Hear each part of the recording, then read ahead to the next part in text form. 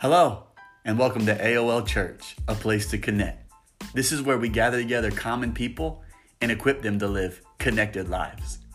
AOL Church exists to connect with God, connect with people, and ultimately, connect people with God. Thank you so much for joining us for today's podcast. Now, let's listen in on this week's sermon. Mark chapter 11, verse 15 begins by saying this. And they came to Jerusalem, and we need to understand that Jerusalem is the epic center. That's where everything takes place. That's where everything evolved from. That's where it all broke out. That's where it all began. So they came to Jerusalem, and Jesus went into the temple and began to cast out them that sold and bought in the temple, and overthrew the tables of the money changers and the seats of them that sold doves, and would not suffer that any man should carry any vessel through the temple. And he taught, saying unto them, Is it not written, My house shall be called of all nations the house of prayer? But ye have made it a den of thieves. And the scribes and chief priests heard it and sought how they might destroy him, for they feared him, because all the people was astonished at his doctrine. And when even was come, he went out of the city. I just want to take a few moments this Sunday morning and minister on the thoughts of the thieves of prayer. The thieves of prayer. God wants to do something in this house. He wants to do something right now. If you're here, you have a need that you need God to meet. I challenge you, hallelujah, to believe that God can do anything for anybody at any time, and He can do it right now. If you have a need in your body, if there's a sickness in your body, or maybe you're praying for somebody that has a sickness right now, would you lift your hands and lift your voice in this sanctuary, and would you begin to call on the name of Jesus? Everyone watching online, if there's something that you need, if there is something that God has promised you, if there's a sickness in your family, or if there's sickness on you, would you lift up your voice with us right now and call on the name of Jesus? Lord God, these are your people, Lord. We're praying in the authority of the name of Jesus. Lord God, tata, morabaka, touch in the name of Jesus. Minister, Lord, divine healing right now.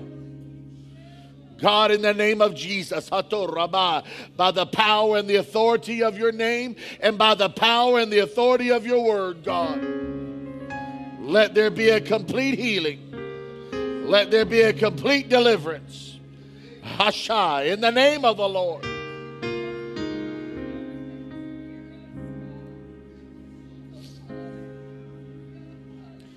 I feel your presence in this house. I feel the glory of God in this place. And wherever the Spirit of the Lord is, there's liberty.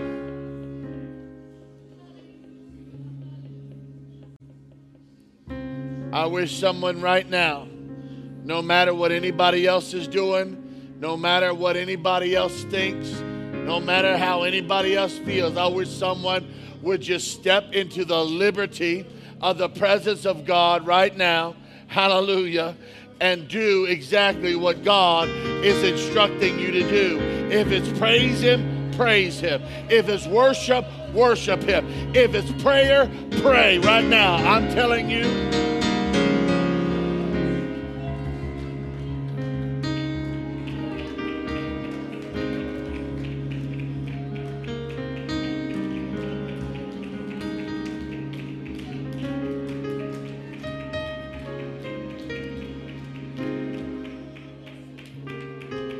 Hallelujah.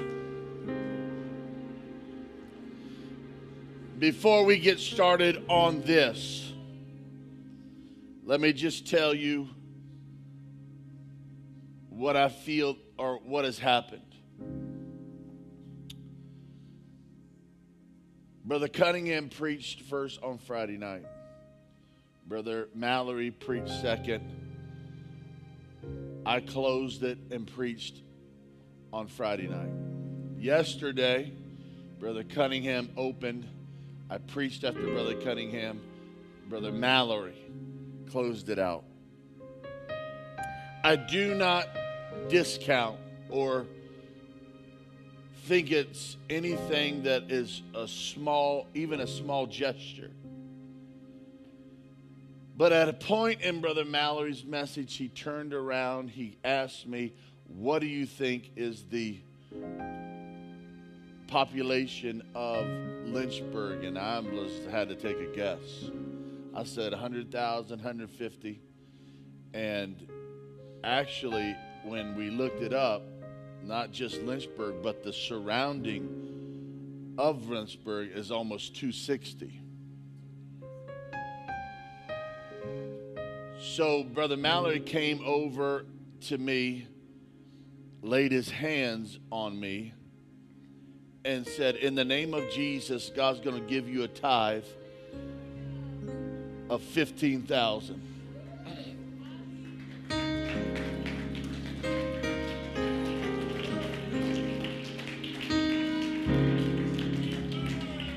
I don't know if you can understand that, or if you can receive that, or you can even believe that, but I'm telling you, I never counted a small thing when a man of God is instructed by God and lay hands and speaks what thus saith God. I receive it in the name of Jesus.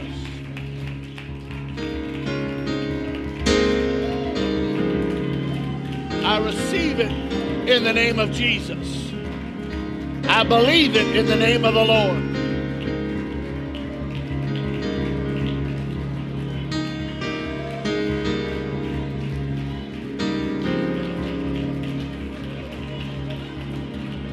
And that's just a tithe.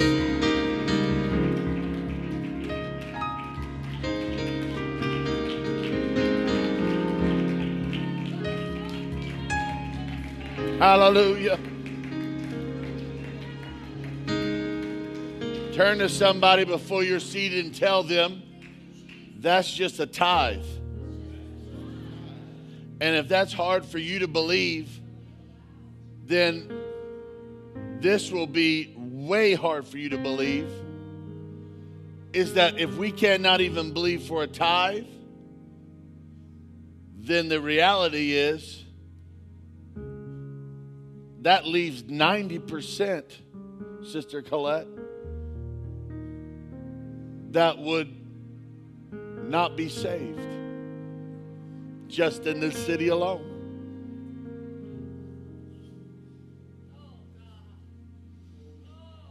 Because a tithe is 10%,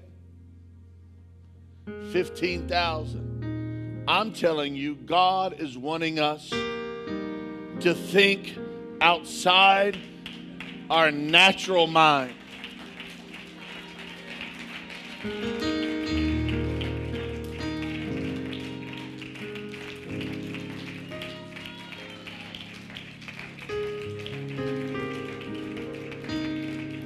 I don't know how you feel, but I'm not even satisfied with 90%. Not being touched, not being saved. I'm going to say this again, and you can be seated. We are on the precipice. We are on the very threshold of God doing something so miraculous, so powerful, in the name of Jesus.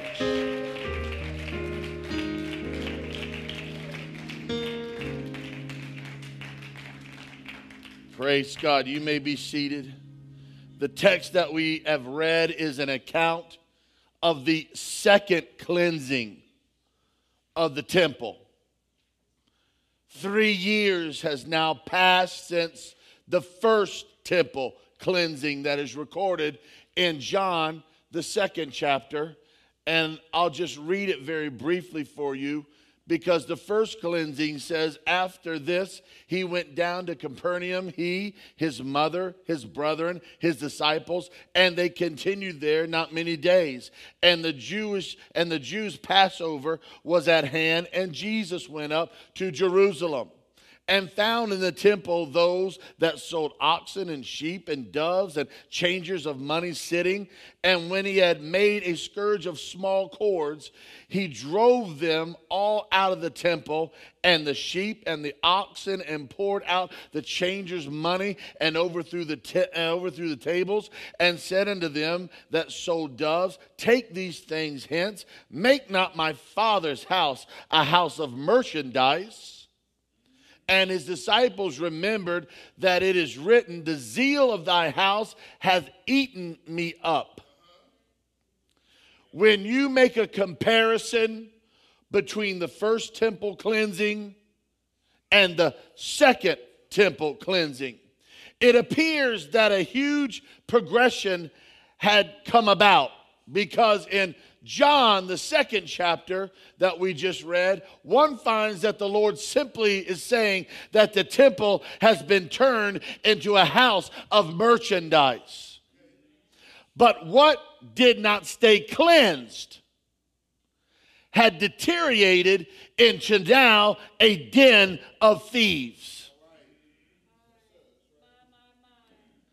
Because once God comes and delivers you, and once God comes and takes out of you, and once God comes and cleanses you, and you do not maintain what God has done for you in your life, the vessel begins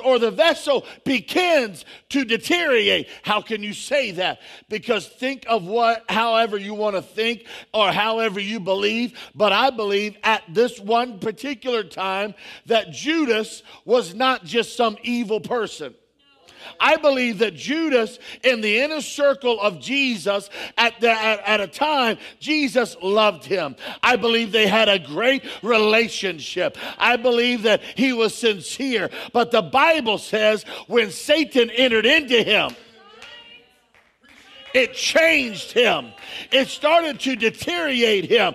And we've got to make sure we maintain our vessel, that it's cleansed. If not, it will deteriorate.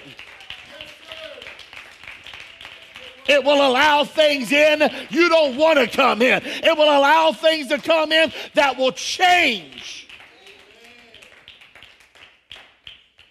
It only took 3 short years for this to happen.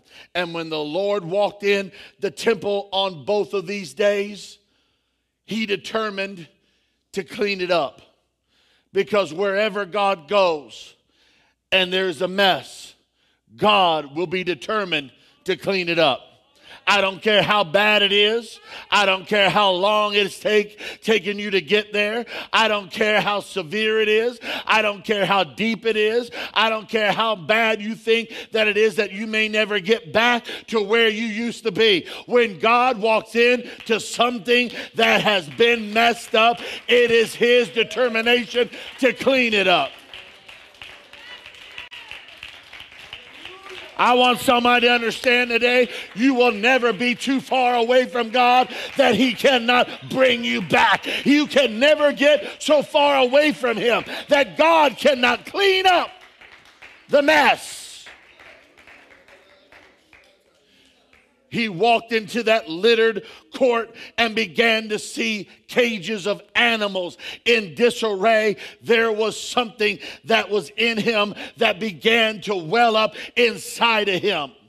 He could hear the bleating of the sheep. He could hear the cry of the doves. He saw the oxen working the cud in their mouth. He heard the rattling of money being swept off the table into bags. He could breathe in the foul odors of the animal droppings that were inside the temple. He watched as shrewd money changers cheated worshipers one after another. another.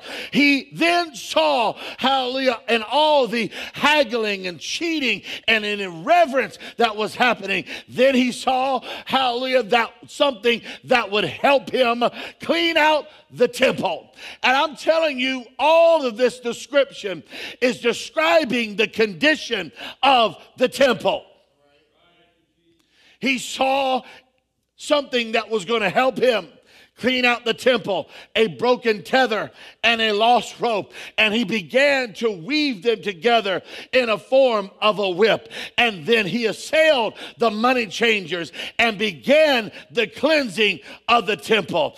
In the first year, I want you to understand, or in the first cleansing of the temple, he walked in, he cleansed it from everything that was in it. The second year, or the second time he walked in, 3 years after, he did the same thing. He cleansed the temple.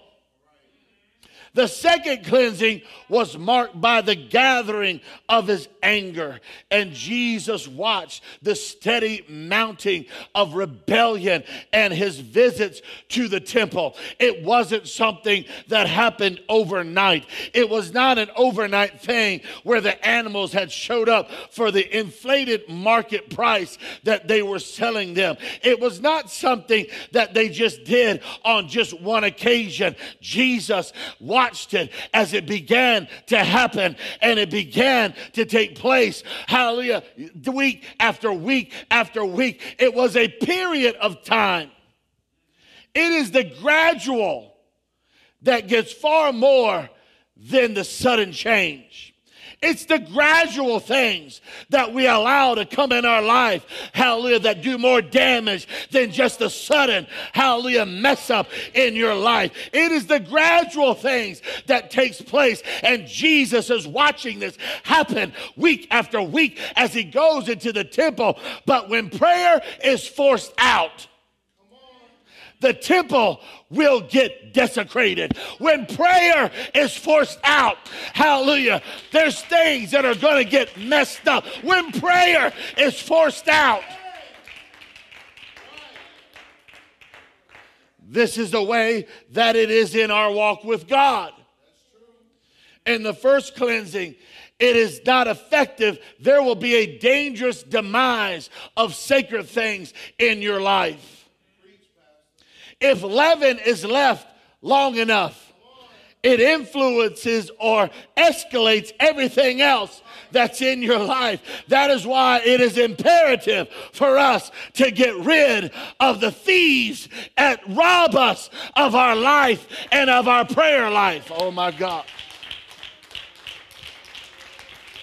I know you're not going to shout on this message. I'm not waiting for your shout. I'm not waiting for you to get excited. I'm telling you today, you cannot market your sacrifice of prayer. You cannot barter with your hunger for holiness. You cannot trade your offerings of righteousness. You cannot sell your devotion of faithfulness.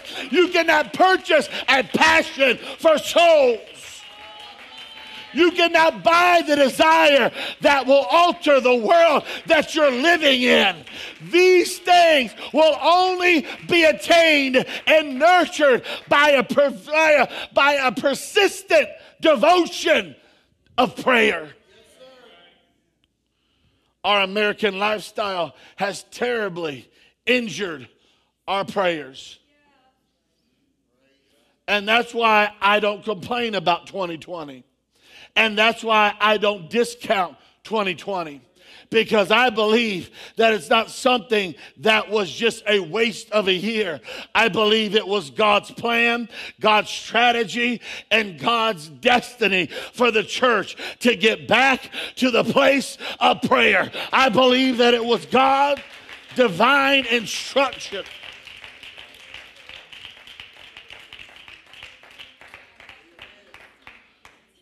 We have greedily gone after the error of Balaam with the pursuit of money. Somewhere in our perception, we have decided that spiritual things can be bought and sold in the place of the temples of our heart. No generation has lived that has the resources that are available to us to buy in this point in history.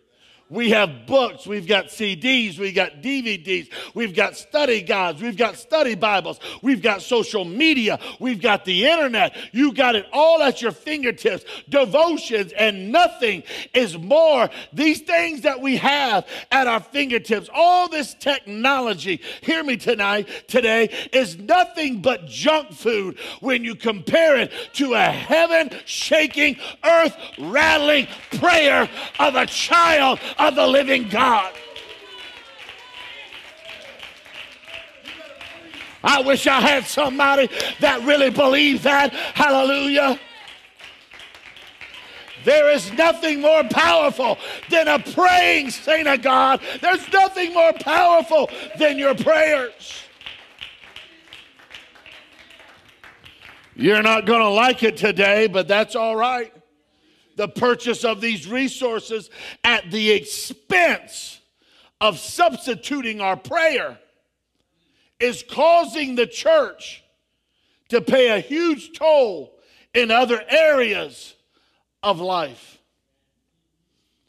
One needs to go no further than just to casually glance at some of the trends in Christianity to see that the landscape is totally changing. What does that mean? The cry from the church seems to be for revival. The cry from the church seems to be for revival. The cry is coming from saints. The cry is coming from spiritual leaders. For in every church, there is a cry for revival.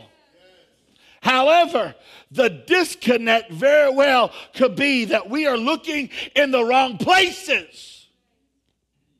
Revival is purchased through programs. Revival is chased after in seminars. Revival is studied in books. Revival is being trained through social media. Revival is being collated on our social resources that we have. But has anybody decided to ask God in the deep places of prayer, God, we want revival?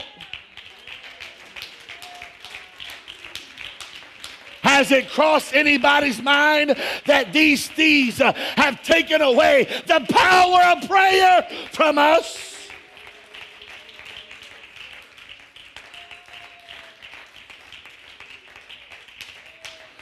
I hope somebody hears me today. This is the time where we must entirely devote ourselves again to the ministry of prayer and the struggle of intercession.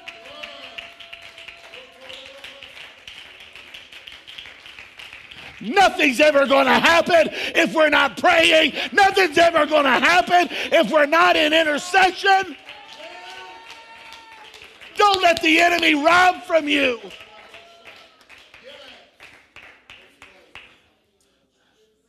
You will notice that this is what the early church did. I can go through it. You tell me when you had enough, I'll stop. Acts chapter 1:14. These all continue with one accord in prayer and supplication. Acts chapter 2, verse 42. And they continue steadfastly in prayer. Acts 3, chapter 1, verse 1. And Peter and John went up together into the temple at the hour of prayer. Acts chapter 4, verse 31. And when they had prayed, the place was shaken. Acts chapter 6, verse 4. But when we give ourselves continually to prayer. Acts 11 and 5. I was in the city of Joppa praying. Acts chapter 12 and 5. Prayer was made without ceasing of the church. Acts 12 and 12. Where many were gathered together praying. Acts chapter 13 and 3. And when they had fasted and prayed. Acts 16 and 16. As we went to prayer. It all happened because of prayer. And the early church made such an emphasis on prayer and evangelism. Then consider this question, if you will. Is it really a comfort to know that the recent converts or those that may be coming will become just like us? What if they are as lazy and self-excusing in the matter of personal devotion to Jesus and active engagement in soul winning as the rest of our listed church members? Is that thrilling thought, or is that a spine-chilling one? How much longer will the thieves rob us of our prayers? How much longer will the thieves rob us of true apostolic revival? It's not just going to happen. It's not just going to walk through the doors. When we restore our church, and may I go a little bit further, when we restore our churches and our lives to be a house of prayer instead of a den of thieves,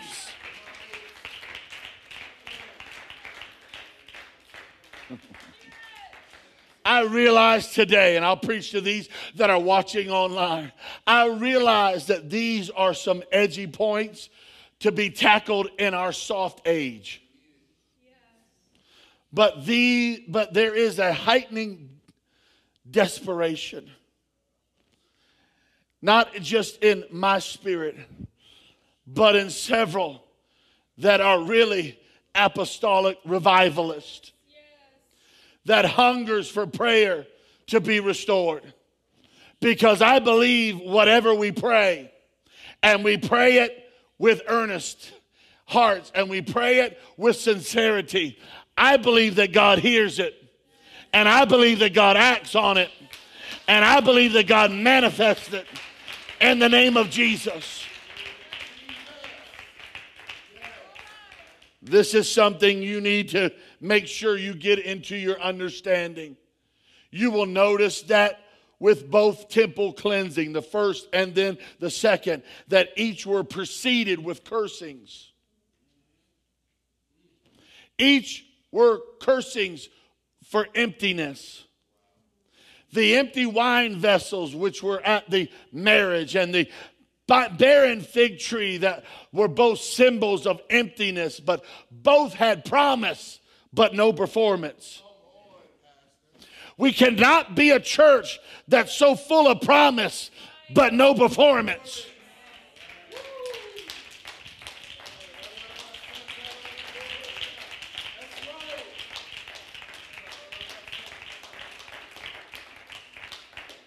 The first curse wasn't so overt, but it was still a curse.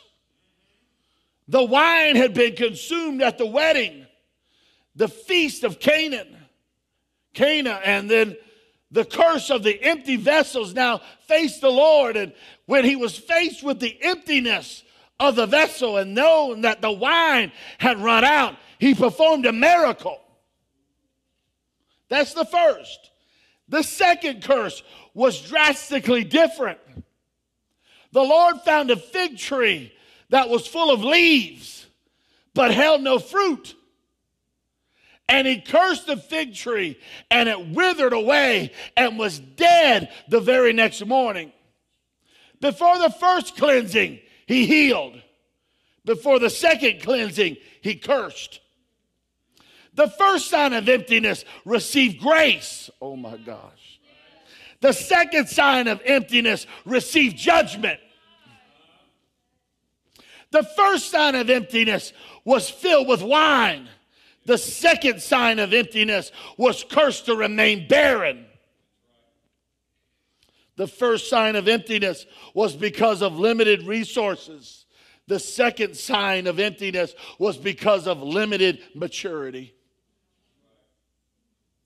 The only remedy, understand me today, the only remedy for emptiness in our lives is a full restoration of prayer as it has never been before. God is calling us to a place of prayer that we have never been before. God is calling us to places that we have never been before. But we cannot make it, and we will not get there without somebody understanding I've got to be a house of prayer and not a den of thieves.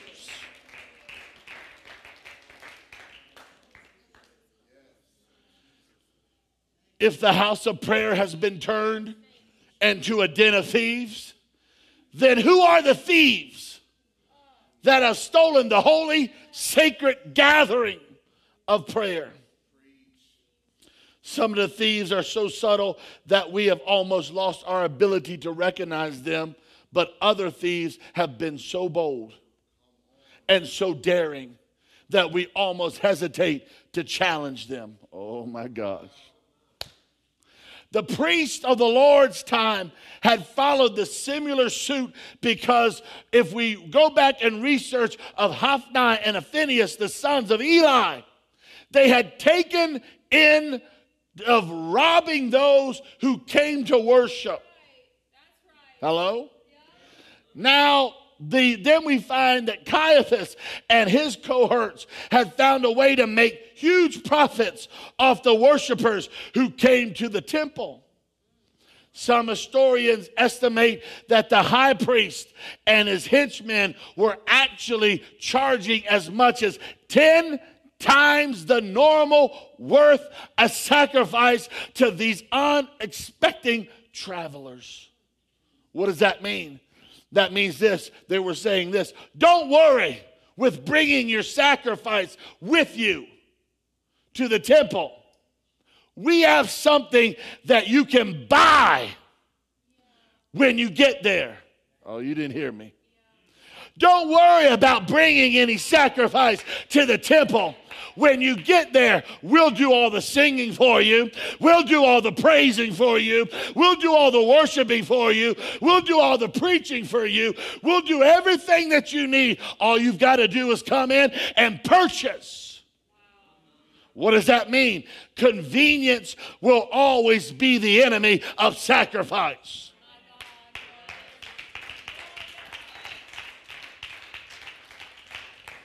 Convenience is a thief of prayer. But one would also have to consider the fact that the priests were not the only ones to blame. Hello? You thought I was going to leave you there, and you thought you were off the hook. The priests are not the only one to blame.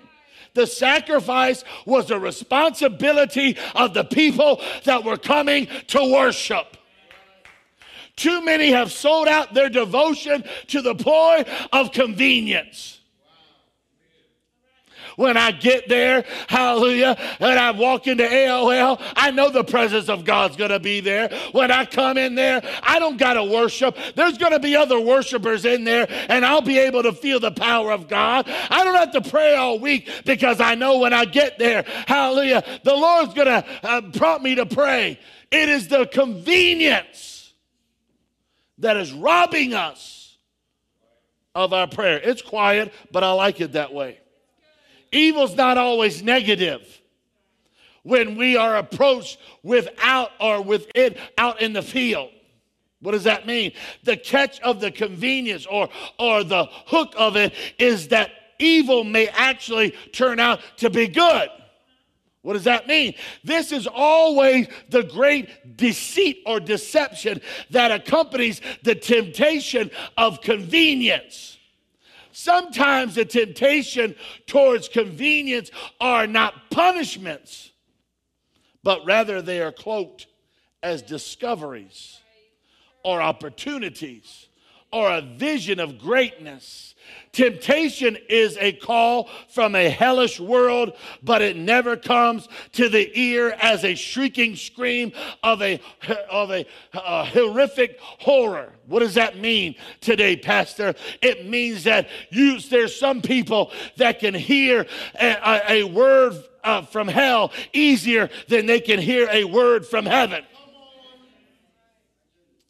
Rather, it is one man that wrote, I believe the devil's voice sinks deeper in our ear than any voice from heaven. However, it's so sweet and so clear. It does not matter. Like, we have come to the age and to a generation where you can hear better from hell than you can hear from heaven. But I'm telling you, there is a cry from the throne of God.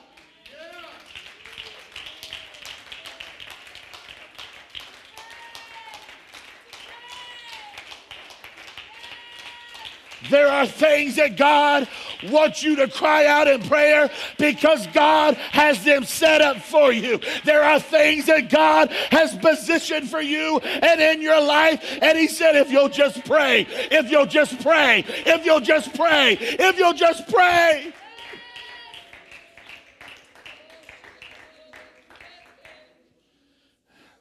There's nothing, tell somebody, there's nothing about convenience that is even remotely related to sacrifice.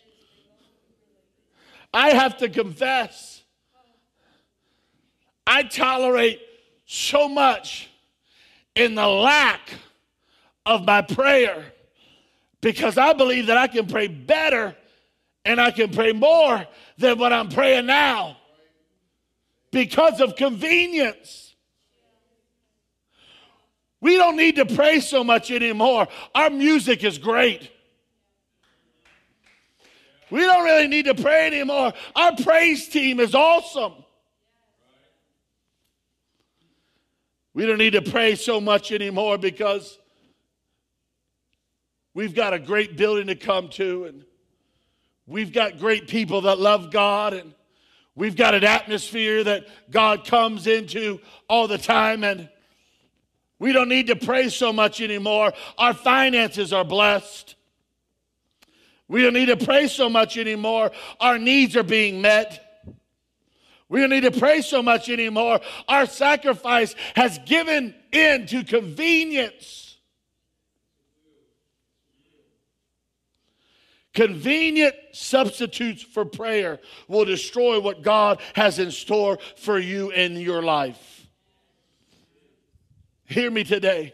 Convenient substitutes for prayer will destroy what God has for you or in store for you in your life. There are some people that are going to miss out on the miracles of God that he has stored up for you in your life simply because they've let convenience come into their life and they have missed what God has for them. It will destroy your passion for purity. What does that mean? It will destroy your passion for holiness. It will make you stop. It will make your perception, hallelujah, not like that it used to be. It will obscure your perception of the Word of God, and it will destroy your purity of mind, your purity of heart, your purity of spirit. Oh, I'm not going to get anything. It will destroy your passion for worship. What does that mean? Relationship. When we come in here and worship God, it's not about just a movement. It's not just about, hallelujah, about the song that's being played. It's not about just making noise. But your worship unto God is really a relationship unto him.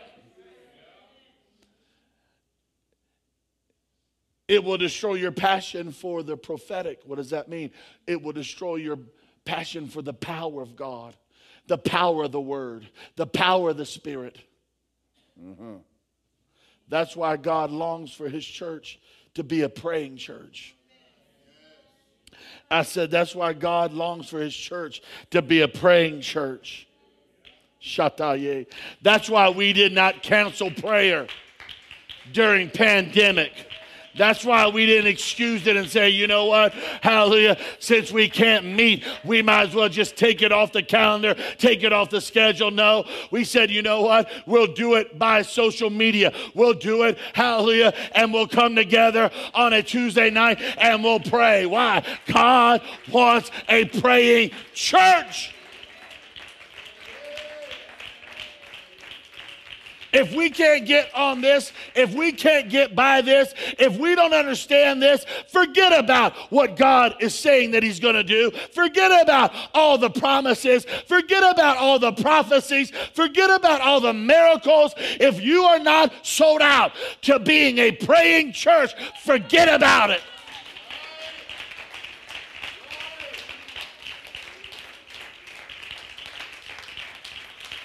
We have got to be a praying church.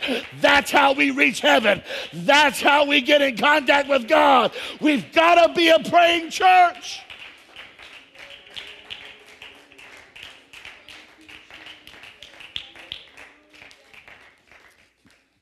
If the first thief is convenience, then the second thief is busyness. The classic illustration of this barrenness of busyness is when we find Martha. And you know the story of Martha because it begins in Luke in chapter 10. It says, but Martha was cumbered about with much serving and came to him and said, Lord, doest thou not care that my sister has left me to serve alone? And bid her therefore that she help me.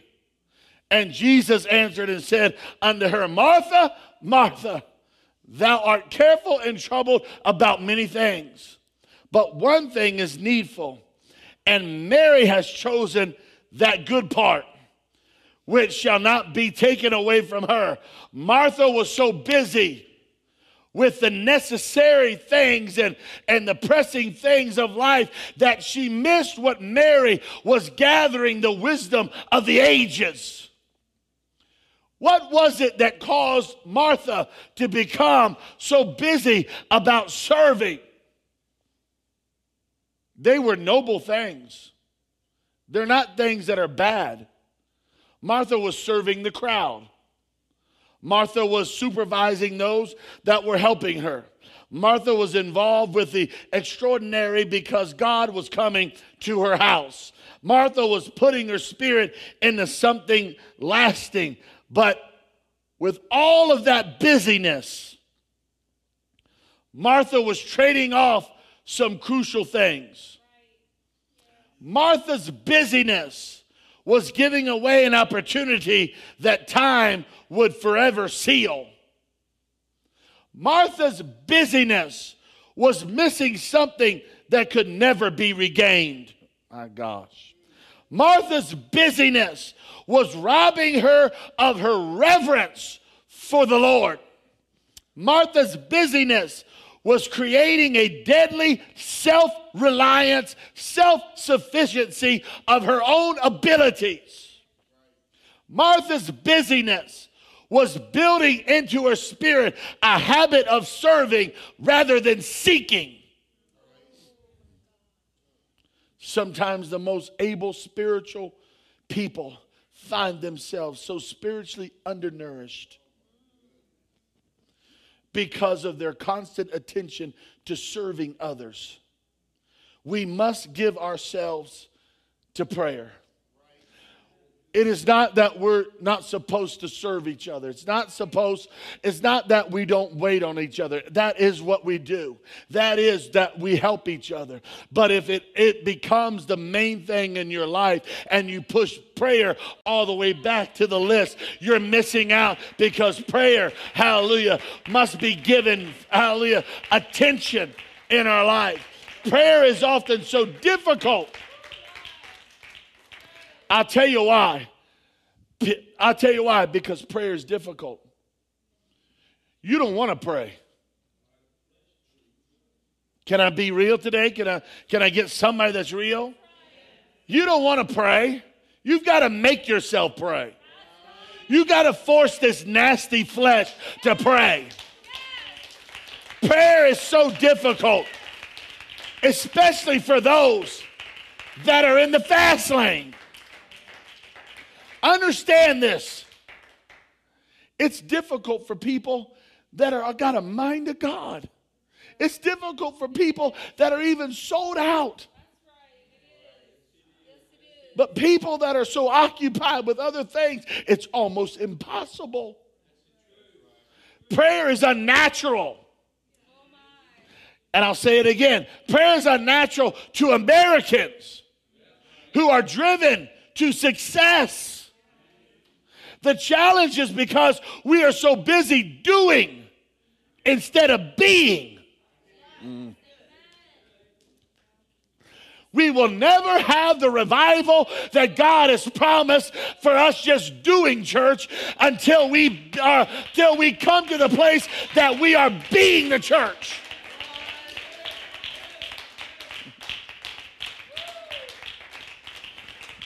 I'll just put it down like I think the Lord wants it.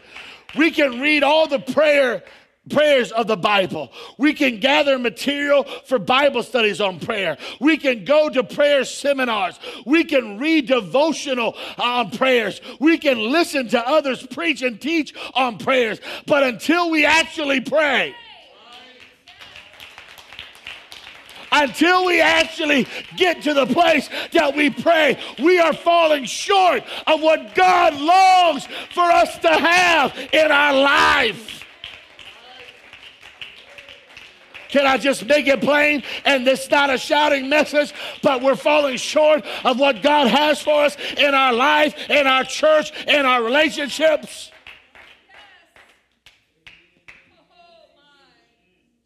So, if the first thief of prayer is convenience and the second thief of prayer is busyness, then the third thief of prayer is apathy.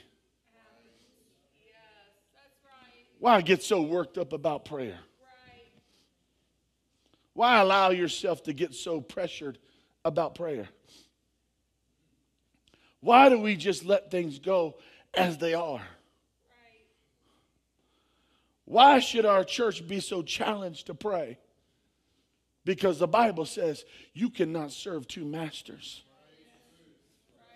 There's too many people in the church that's trying to serve two masters. There's too many people that want to be like the world and still enjoy the benefits of the church.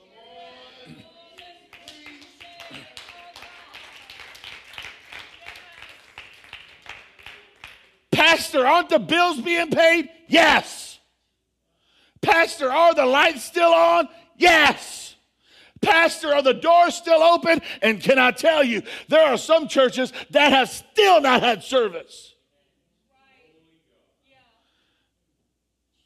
There are some churches that have remained closed for 2020 and still has not opened their doors. We should be so privileged and we should be so blessed to understand we get the opportunity to come into the house of God.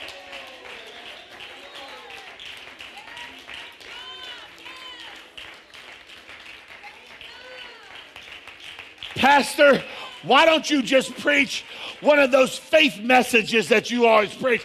Pastor, why don't you just preach one of those blessings of God and what God's going to do? And why don't you just preach one of those faith rising messages?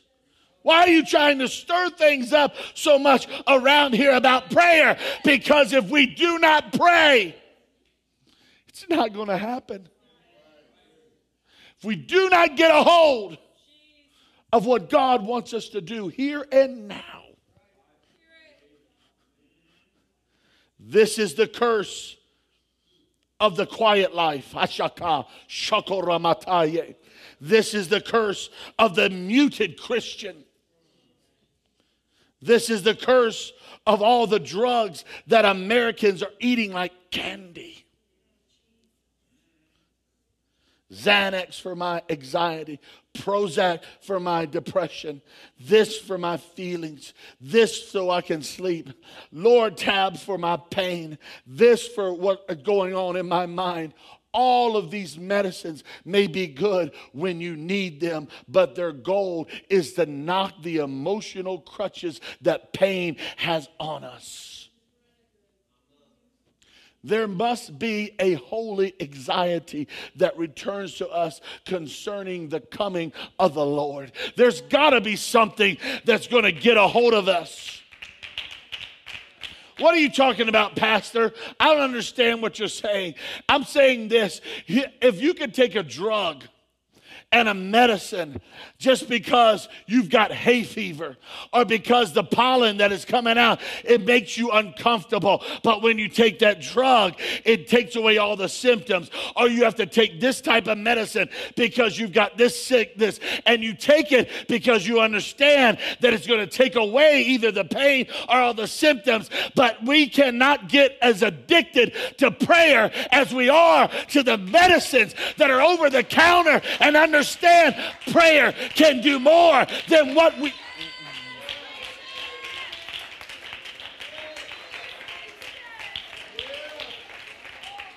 Our time is running out. Our time is short. The Lord is coming. What are we waiting for? What do we got things on reserve for? There must be a holy depression that puts us in a place of intercession. There must be a holy uneasiness about the condition of those that are around us. There must be a holy insomnia to burden us for revival and spiritual power. There must be a holy pain that troubles us to the point of crying out to God. I have to turn off my mind. I have to turn off my spirit. I have to turn myself off. Because if I don't, I will never sleep, understanding how many people are going to go to an eternal hell all because of my convenience.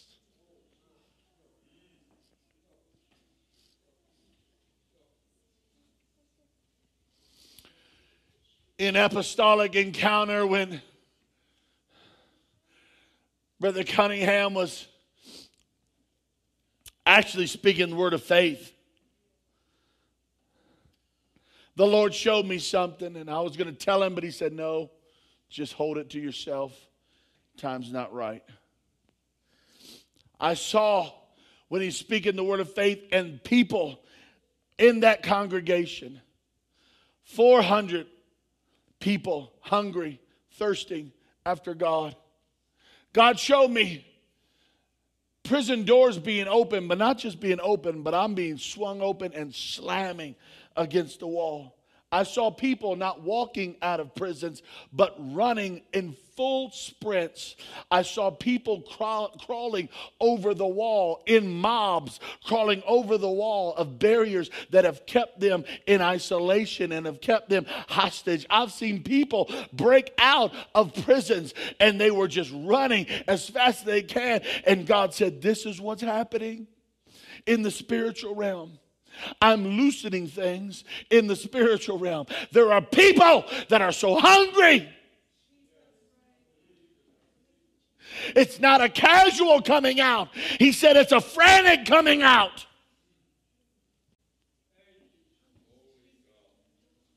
He said there's so many people that are bound. There's so many people that are held hostage. As soon as the doors open, they're running for their lives. And my church is taking the approach of a lukewarm conveniency. He said, I want you to see this because I want you to understand what's coming to you. There is such a great revival that's breaking out. There is such a great revival of mass of people that are breaking out, running over the wall. They're running and they're wanting to know, is there anybody that's in touch? Is there anybody that's sensitive? Is there a church that is in prayer? Is there a church that is crying out? Is there a church, hallelujah, that's desiring revival? I don't know how you feel about it today, and I can't change how you feel, but your pastor has come to tell you, I don't care what I gotta do. I don't care where I've gotta be. I've got to be a part of what is happening. I've got to be a part of what's taking place.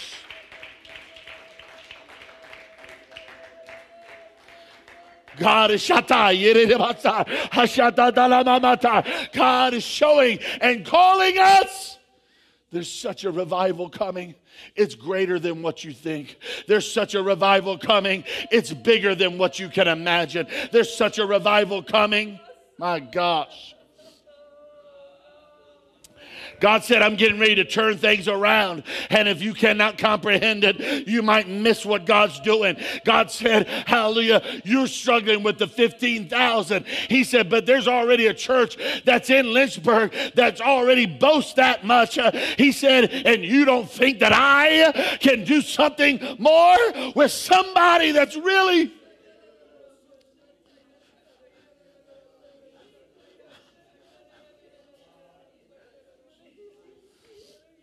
I'm sorry to tell you today, our generation is apathetic about prayer.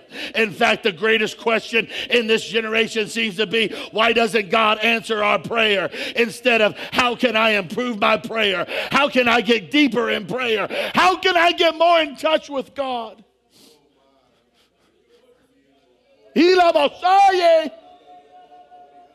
Oh, I feel it. Oh, I feel it in this house. One of the reasons the prayer is not often answered is because it's not often prayed.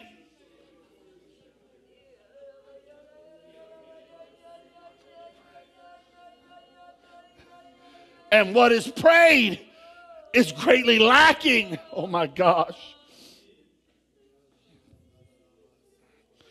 If you really believed, hallelujah, Brother Raphael, if we really believed that God was going to give us, hallelujah, a tithe of what is in this city, we would pray, hallelujah, greater than what we're praying now. If we really believed that God was going to do what he said he's going to do, we would be praying and worshiping and praising God more than we've ever have.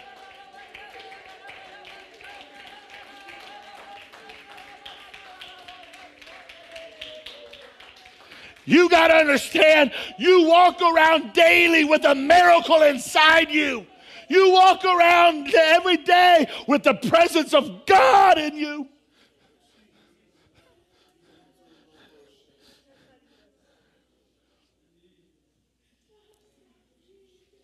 What does that mean, Pastor? That means the Spirit comes out so vividly in prayer. You do pray. When you begin to pray, hallelujah, that miracle, that power that's in you comes out so vividly in prayer.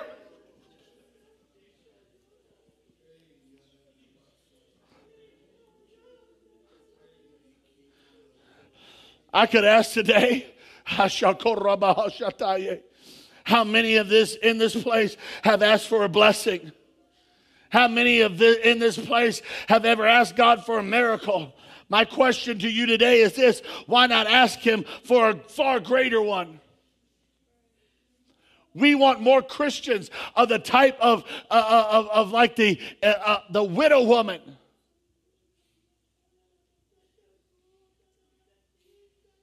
I'm going to touch the hem of his garment, and I don't care what I got to do. I'm going to get a hold of God. I don't care who I got to go through. If I got to crawl on my hands and knees, I'm going to get my answer from the Lord.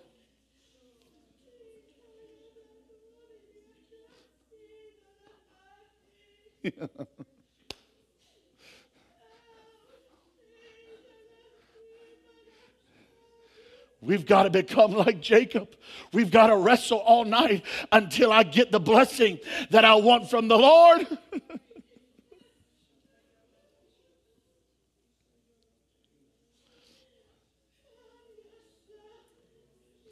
We've got praying people in this house. Don't get me wrong.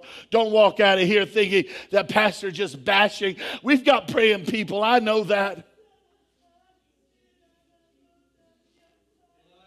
But thou should have prayed, and we should pray so much more. What blessings are we waiting? What treasures are in the hand of God that we have not received as yet? Can I tell you today? He's waiting for a man. He's waiting for a woman. He's waiting for a young person. He's waiting for a teenager who can bend to their knee and stay at the mercy seat until they win, hallelujah, the favor of God.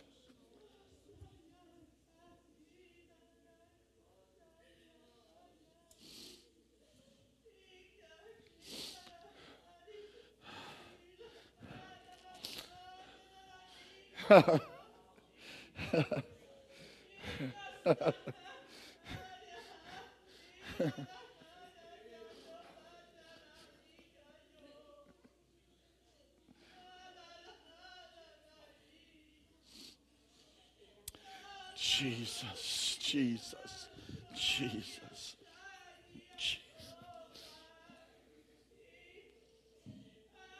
Jesus, Jesus, Jesus.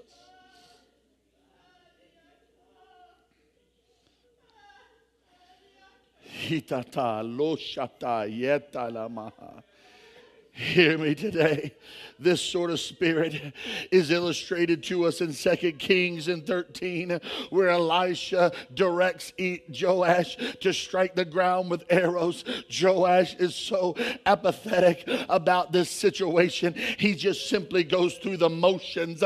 He just simply says, okay, I'll just obey what you said. But if he really got into the Spirit of the Lord, he would have struck it, hallelujah, until his enemy was totally destroyed. I'm asking, is there a church in this place today that understands the direction of God? Would you please, hallelujah, get in to the place of prayer that God is instructing us? And if you will, and you'll smite the arrow, if you will, and you'll smite the generation, and if you will, and you smite the city, and if you will, and you smite the family, you will have a total, hallelujah, victory.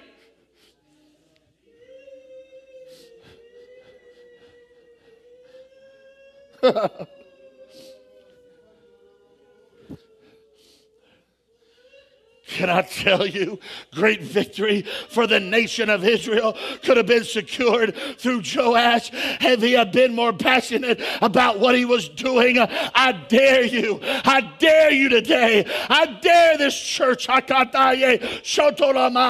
You should secure the complete victory and the complete revival for ALL if you would be more passionate about what God's saying He's going to do.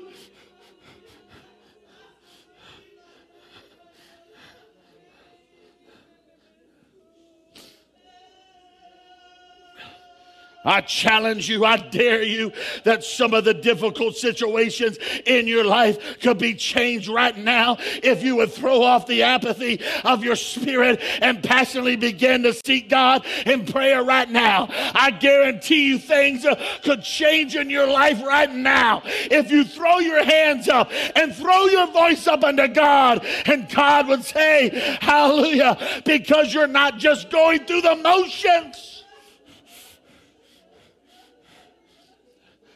I challenge you today, the destiny of this church could change right here on this Sunday morning if somebody would just passionately pray, God, give us revival. God, give us revival. God, give us revival.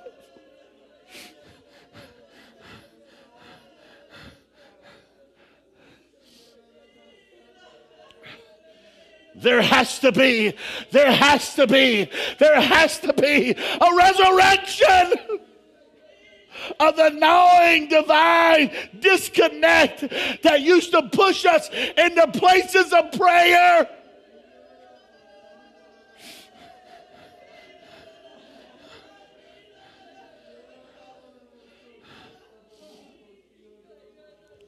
Things would break, things would come down, things would crumble, enemies would be demolished if we would just do what God has called us to do with such a passion, with such a belief, with such a revelation.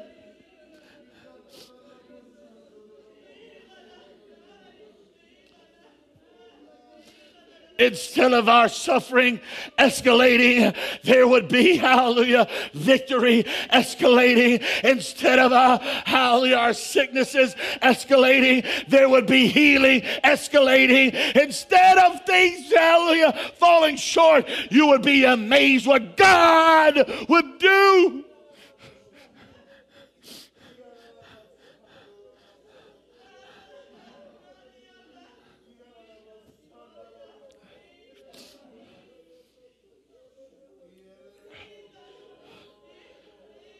Pastor, what if it doesn't happen? Pastor, what if it doesn't come to pass? Pastor, what if it does? Hallelujah, hallelujah. What if it, I rebuke, hallelujah, I rebuke that humanistic, carnal scrutiny. I rebuke the enemy that's trying to convince you, you better not pray. You better not pray like that. You better not get a hold of it like that. You better not get a hold of the horns of the altar like that. I rebuke it in the name of Jesus. It's trying to stop you from your miracle. It's trying to stop this church from its destiny revival.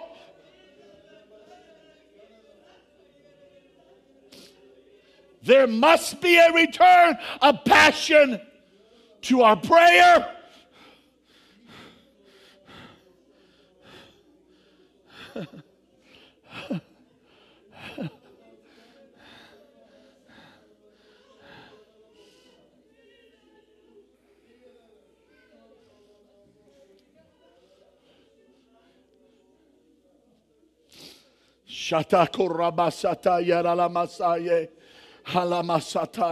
The Bible says the only time that Jesus was really grieved and broken in his spirit and his heart is when he came as a great visitation unto his people, and they rejected him, and he walked out of the city of Jerusalem with tears, and his grief was over their souls and their blindness.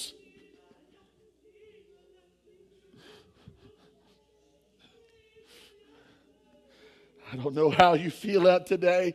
I do not want him leaving here grieved. I do not want him leaving here brokenhearted. I do not want him leaving here. God, call us back to a place of passionate prayer. Call us back to a place, Lord God.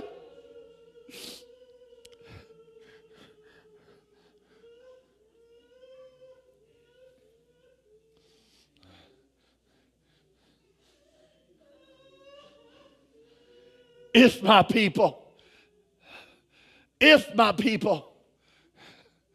it's on you, it's on me. If my people, it's not on God. If my people who are called by my name, not who will call on my name, but those who are called by my name will humble themselves and pray.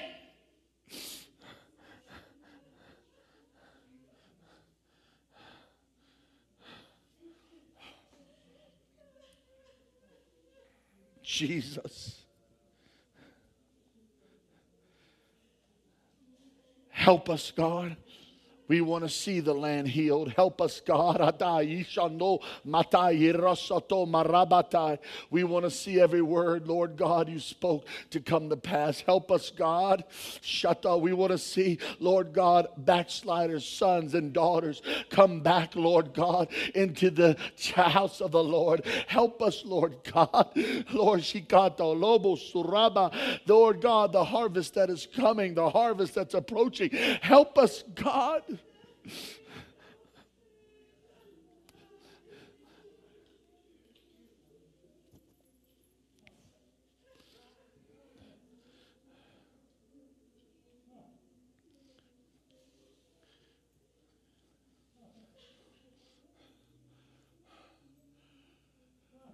Shatayiko no Mosaye Shandarabo Shatata Kandarabasaye. I'm not going any further. If you have not already found a place, would you find a place of prayer very quickly in the name of Jesus? Lord God, move on us, move on your people right now in the name of Jesus.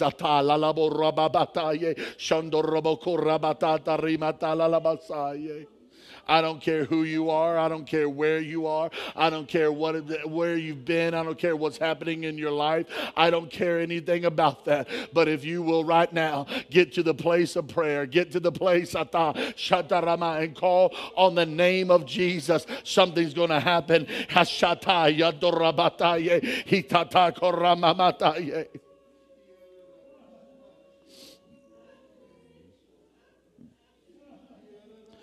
Come on, in the name of Jesus. Cry out in the name of the Lord. Come on, there's something that has got to leave this place. Hallelujah, before we walk out of the house of God. The priest felt like we are really doing it right by filling this temple. Hallelujah. It's what you fill the temple with. They filled it with animals. They brought them to buy and sell of a form of worship. There's some things that got to leave the temple today. It's not about it just being full. It's got to be about what are we filling it with.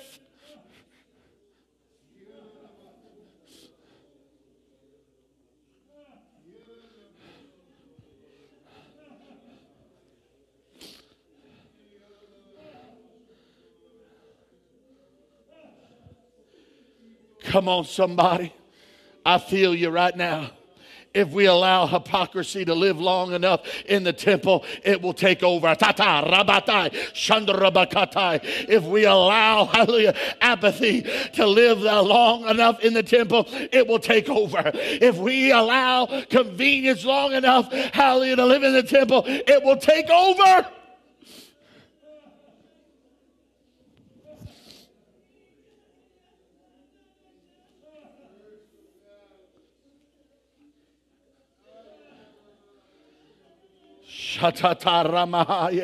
What are you saying, Pastor?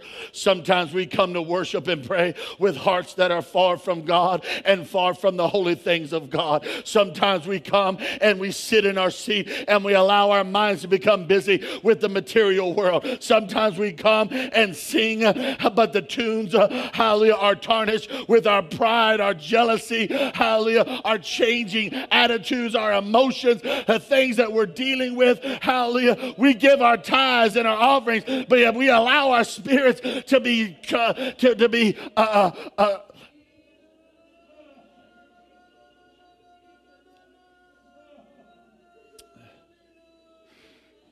we allow our spirits to be contaminated. We listen to the word of God and pollute and desecrate our spirit because we're here and we've got envy and we've got malice and we've got anger and we've got wrath and we've got jealousy and we've got things that are in our heart. Hallelujah, God.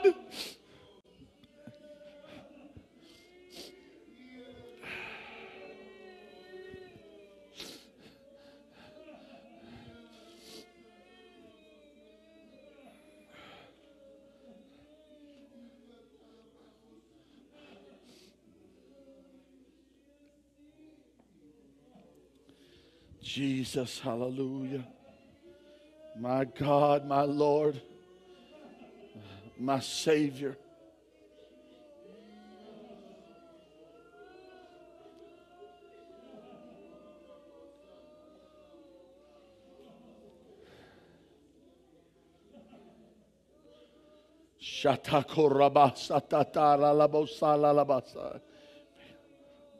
Come on. Balaam, a prophet who had no values. Judas, an apostle who had no conscience. Saul, a king who had no spiritual royalty.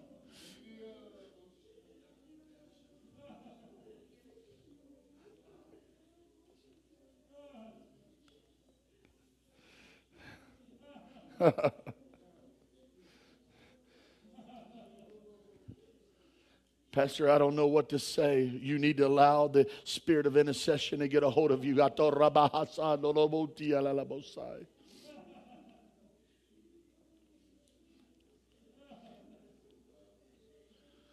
Prayer is the greatest need of this hour and of this church.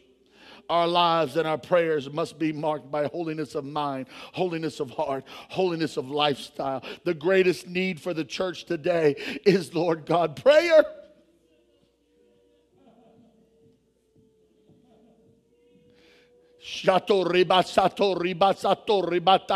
When sports arenas take the place of prayer, where games, hallelujah, take the place of prayer, where social media takes the place of prayer, it's robbing us.